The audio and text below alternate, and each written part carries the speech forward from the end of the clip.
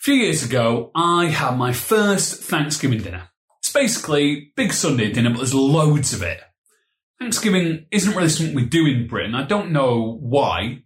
Maybe it's because we're just naturally too grumpy or it's too close to Christmas, but maybe we should. I was really blessed by my first Thanksgiving, actually taking some time to sit and reflect on what I was thankful for. It's something I do every year now because I can really easily be miserable and navel-gaze and think about all the stuff I don't have or I think I'm missing out on. But every year, as I sit around a table with smiling friends, amazing food and probably way too much dessert, it hits me. I actually have a ton of things to be grateful for in life. It just needs me to actually see it and then be thankful for it. Sometimes it is good to sit and reflect on what we have to be grateful for in life because if we're honest, there's probably way more than we recognise. God loves us and he loves to bless us, but we might not always see it. We live in a world where often the negative drowns out the positive.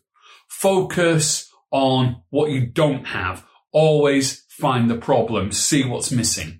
Negativity demands our focus. Bad news commands our attention.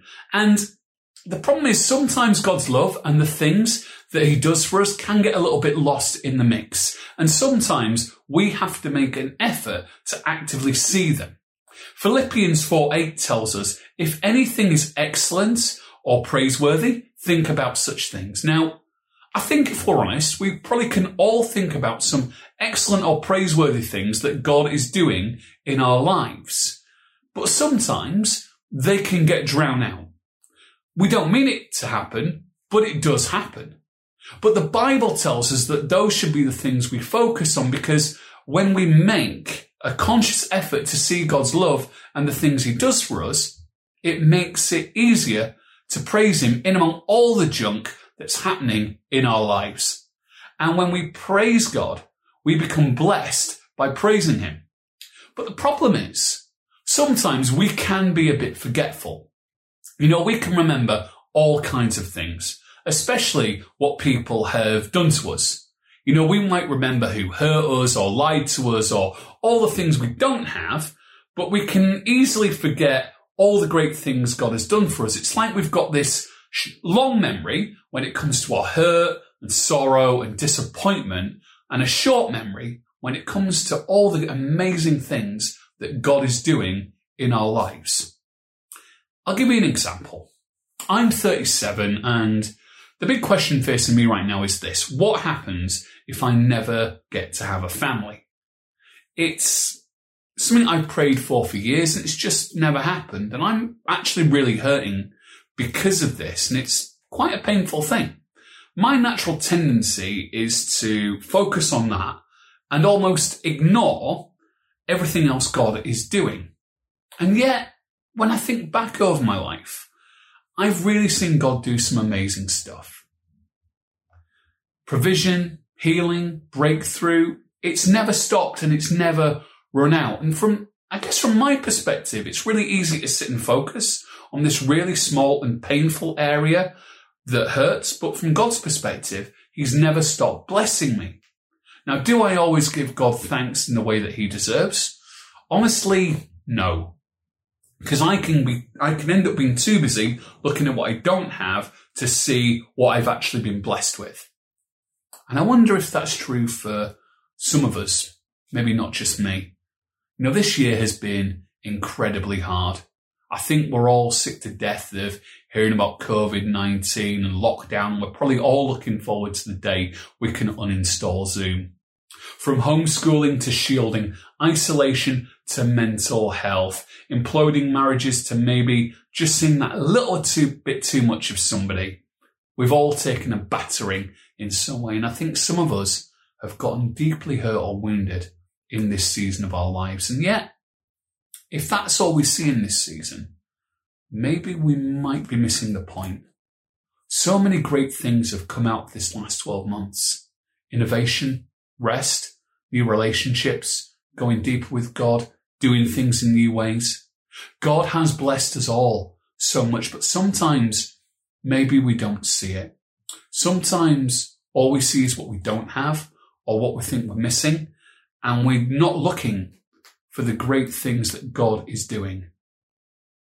We don't see the way God loves us. And the problem is, when we're not actively looking for that, when we don't see those things, sometimes we end up not praising God in the way that he really deserves to be praised. You know, living a life of constantly praising God is the most enjoyable way to live life, and it's honestly the most powerful and most dramatic way to change our lives. Praise isn't just that thing we do when we stand up in church. It's a mindset and a lifestyle that we're called into. It's a way for us to live. The Bible calls us to always praise God. Psalm 71:8 says, "My mouth is filled with your praise and with your glory all day long." And if our faith is like a car, then I guess praise is the petrol in the engine. It's what brings it roaring to life. Colossians 2:7 says that we should be strengthened in faith and overflowing with thankfulness. And because our praise and our faith, they are intrinsically linked, because the more praise we give God, the more our faith in God increases, because we're remembering more of what he's done. As we bless God, we become more blessed by him. And sometimes it is a bumpy start. Actively trying to recognize the blessings of God in among everything that's going on can be difficult. But a bit like a car, when we start the engine, once it gets going, it roars to life, it becomes powerful, and we can keep going. The best example of this, I think, in Scripture is in Psalm 103. This is a song of praise written by David. He was the guy who killed Goliath. He was the second king of Israel. And it's a beautiful psalm. It's an incredible expression of worshipping God for who he is and what he's done. There's a lot in there that I think, should we choose to pay attention, could transform our lives and the way we engage with God. The first thing you'll recognize from when Hannah read the psalm is that there's no request in there from David. He's not asking God to do anything for him. It's purely focused on thanking and praising God, because David was amazed by what God had done in his life. David is writing Psalm 103 as he's gotten older and reflecting. He's looking back on who God is and what God's done. And it's those things that make David praise God so passionately. You know, you can almost feel his desire to praise God in these words. His praise isn't superficial, it's sacrificial. He worships God with everything he is. And we see this in verse 1. He says, "Praise the Lord, my soul. In my inmost being, praise his holy name." David uses the word soul, which in the Hebrew means everything we are. David wants to praise God with everything he is without distraction, and that's something we're called into as well. In Luke 10:27, Jesus says the most important thing we can do with our lives is to love God with all your heart, soul, strength, and mind. And I imagine that if you love someone that much, you'd tell them constantly that you love them all the time. And what that means for us is that when we praise God, we do it constantly in the knowledge that God deserves our very best. We praise sacrificially, not superficially, with all our heart, soul, strength, and mind. But why would you do that? Well, verse 2, David reminds himself to forget not his benefits. David is literally telling himself, don't forget all the great things that God has done for you. Don't lose sight of all the blessings and the victories God has given you, no matter what your circumstances are. You know, David was a man who had a lot of ups and downs in life. He saw his son die at 7 days old. He committed murder. His own son tried to kill him, as did his best friend's dad. He was at war his whole life. David has been through a lot, and even after all that, he's still saying, remember what God has done in your life, because David knew that even though his circumstances changed a lot, God's love for him stayed the same. And it's the same for us. No matter what happens in our lives, God's love for us and the things he does for us because of that love do not change. And that is why we praise him. And what we see next is David gives us 3 big things God does in his life that make him worthy of praise. And it's the same things that God does for us today. In verse 3, David says that God forgives all your sins, and in verse 4, God redeems your life from the pit. Now, I hope you know that if you would call yourself a follower of Jesus, that God has forgiven all your sins, because Jesus is a better saviour than we are sinners. That's the love of God for us, shown on the cross of Jesus Christ in a way that is sacrificial, not superficial. That's something that God does for us that means he is worthy of worship. And even though what happens in our lives may change, our relationship with God through the death and resurrection of Jesus Christ does not. The second reason David gives us is in verse 3, where he says that God heals all your diseases. You know, God can and he does heal today, but it's more than physical healing. I think we can all have things in life that negatively impact us. That could be a disease, but it might also be finances, relationships, self-image, weight, ministry, singleness. I don't know. But we're all facing difficulties in some area of life. That's just the reality that we are in. But when those things are the focus, without realizing it, we can sometimes make our praise conditional. We can praise God when he fixes the thing we're focused on, not because he's doing all this other amazing stuff already that we're just not seeing. And maybe what David is saying is that place in our lives where we need breakthrough, where it hurts, where it feels like things will never get better, God is bigger than it and he can bring breakthrough. Let's notice that David uses the word all. Now, honest question, would that thing that we are struggling with be included in the word all? If it is, then we know that God is bigger than it and he can bring breakthrough, and that is why we praise God. The third reason David gives us is God's love for us. David shows us that God's goodness is actually pointed straight at us. It's active, that God crowns us with love and mercy, and in verse 5 that God gives us good things that satisfy. Now that means that God's love is powerful, it's tangible, it's something that God actually puts onto us, and that it's made visible through the way he constantly blesses us.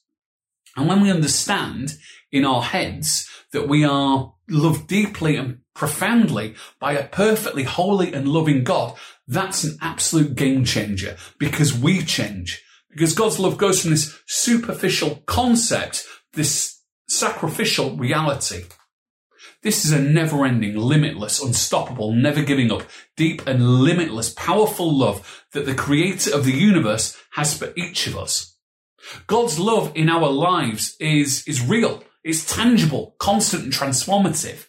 And when we actively recognize what he has done for us, we can't help but worship God with everything in us, to bless the Lord, O our souls. And because of that, we become even more blessed by God. David says in verse 5 that God renews our youth like the eagles. By being intentional in looking for God's blessings, by recognizing who God is and what he's done, David promises us that God will restore our youth. That walking in a lifestyle of praise and worship to God is yet another way that God blesses us, as if he hasn't done enough already. Now, the eagle in the Bible symbolizes strength and freedom and breakthrough. And David is promising us the same, that when we walk into this lifestyle of praising God for who he is and what he's done, we'll become strong again. We'll experience that breakthrough, and we experience that freedom to worship God with all that we are, with our very souls.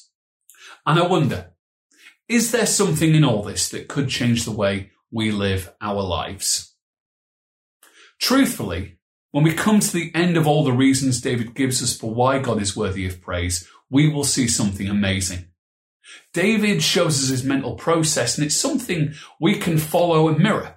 He starts by saying to himself, I will praise God, I won't remember who he is. And then almost mantra-like, he goes through all the things that God is to him and what God has done in his life. And it's like this launch pad David uses to find this freedom, this strength and passion to praise God with everything in him, with his very soul.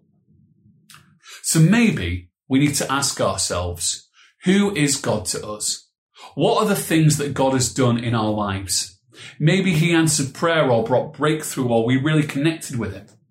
Who is God to us? Because that question is the starting place for a lifetime of praise. Because when we look back over our lives, just like David did, we will see times that God acted. Things he did, times his love never gave up on us, even though we maybe came close to giving up on him. And as we do that, we can experience that same power and freedom to worship God with everything in us. But maybe we're thinking, you don't know what I've been through, and that's absolutely fair enough. It's true. People don't know what we've been through. We might be shell-shocked after a rough 12 months, or how do you praise God when it feels like all the hope and joy has gone out of the world? You know, if we can't see the things that God is doing in our lives because it seems like there's nothing good left, then why don't we start where David started? When David says forget not his benefits, those benefits that he lists are the same for us, and they are yes and amen in Jesus Christ, because it is only Jesus that can forgive and heal and redeem and truly love us and help us experience satisfaction. That is what God is doing in our lives because of his unfailing love. And if we can't find somewhere to start, why don't we start there? We can find the good with pretty much anything else in life, so why not when it comes to God? Give you an example. When England are in a World Cup, everyone always brings up the one time England won it in 1966. You can't escape it. It's in the papers, social media, football is coming home. Now, truthfully, England aren't always a great team, but by remembering who the England team were and what they've done, it brings a national sense of joy and excitement. It restores faith and happiness and confidence in the England team, and we can do the same with God. But unlike the England team, God won't disappoint. What would our lives like if we spent more time choosing to remember the goodness of the Lord? I would suggest to you they'd look remarkably different. We would walk in that freedom, that strength that David promises comes from praising God for who he is and what he does. And as we recognize that, as we own it, we walk in a lifestyle of praise and worship that constantly blesses us. As we see more of God's love revealed to us, maybe as this world around us falls down, maybe it's time for us to stand up in praise once again. It'd be really easy, I guess, just to park things there, but I want to invite you to walk into this lifestyle of praise and worship with me. Maybe that's for the first time or the 100th time. Maybe you've known Jesus all your life and maybe you've never met him. But wherever you are, wherever you're at, if you feel comfortable, put your hands out like this, and we're going to invite God to remind us of who he is, what he's done for us. So take a second to remember a time that God did something in your life. It doesn't have to be huge. It might be something really small or insignificant to you. Just bring it to the front of your mind. And if you've never known Jesus, just remember that he's the only one that can heal and restore and forgive our sins. He's the way back to God. And that's what he's done for all of us. If you can't start somewhere, start there. Just bring that to the front of your mind. And wherever you're at, close your eyes, bow your heads, and pray with me. Father God, thank you for who you are. Thank you for the amazing things that you've done for us.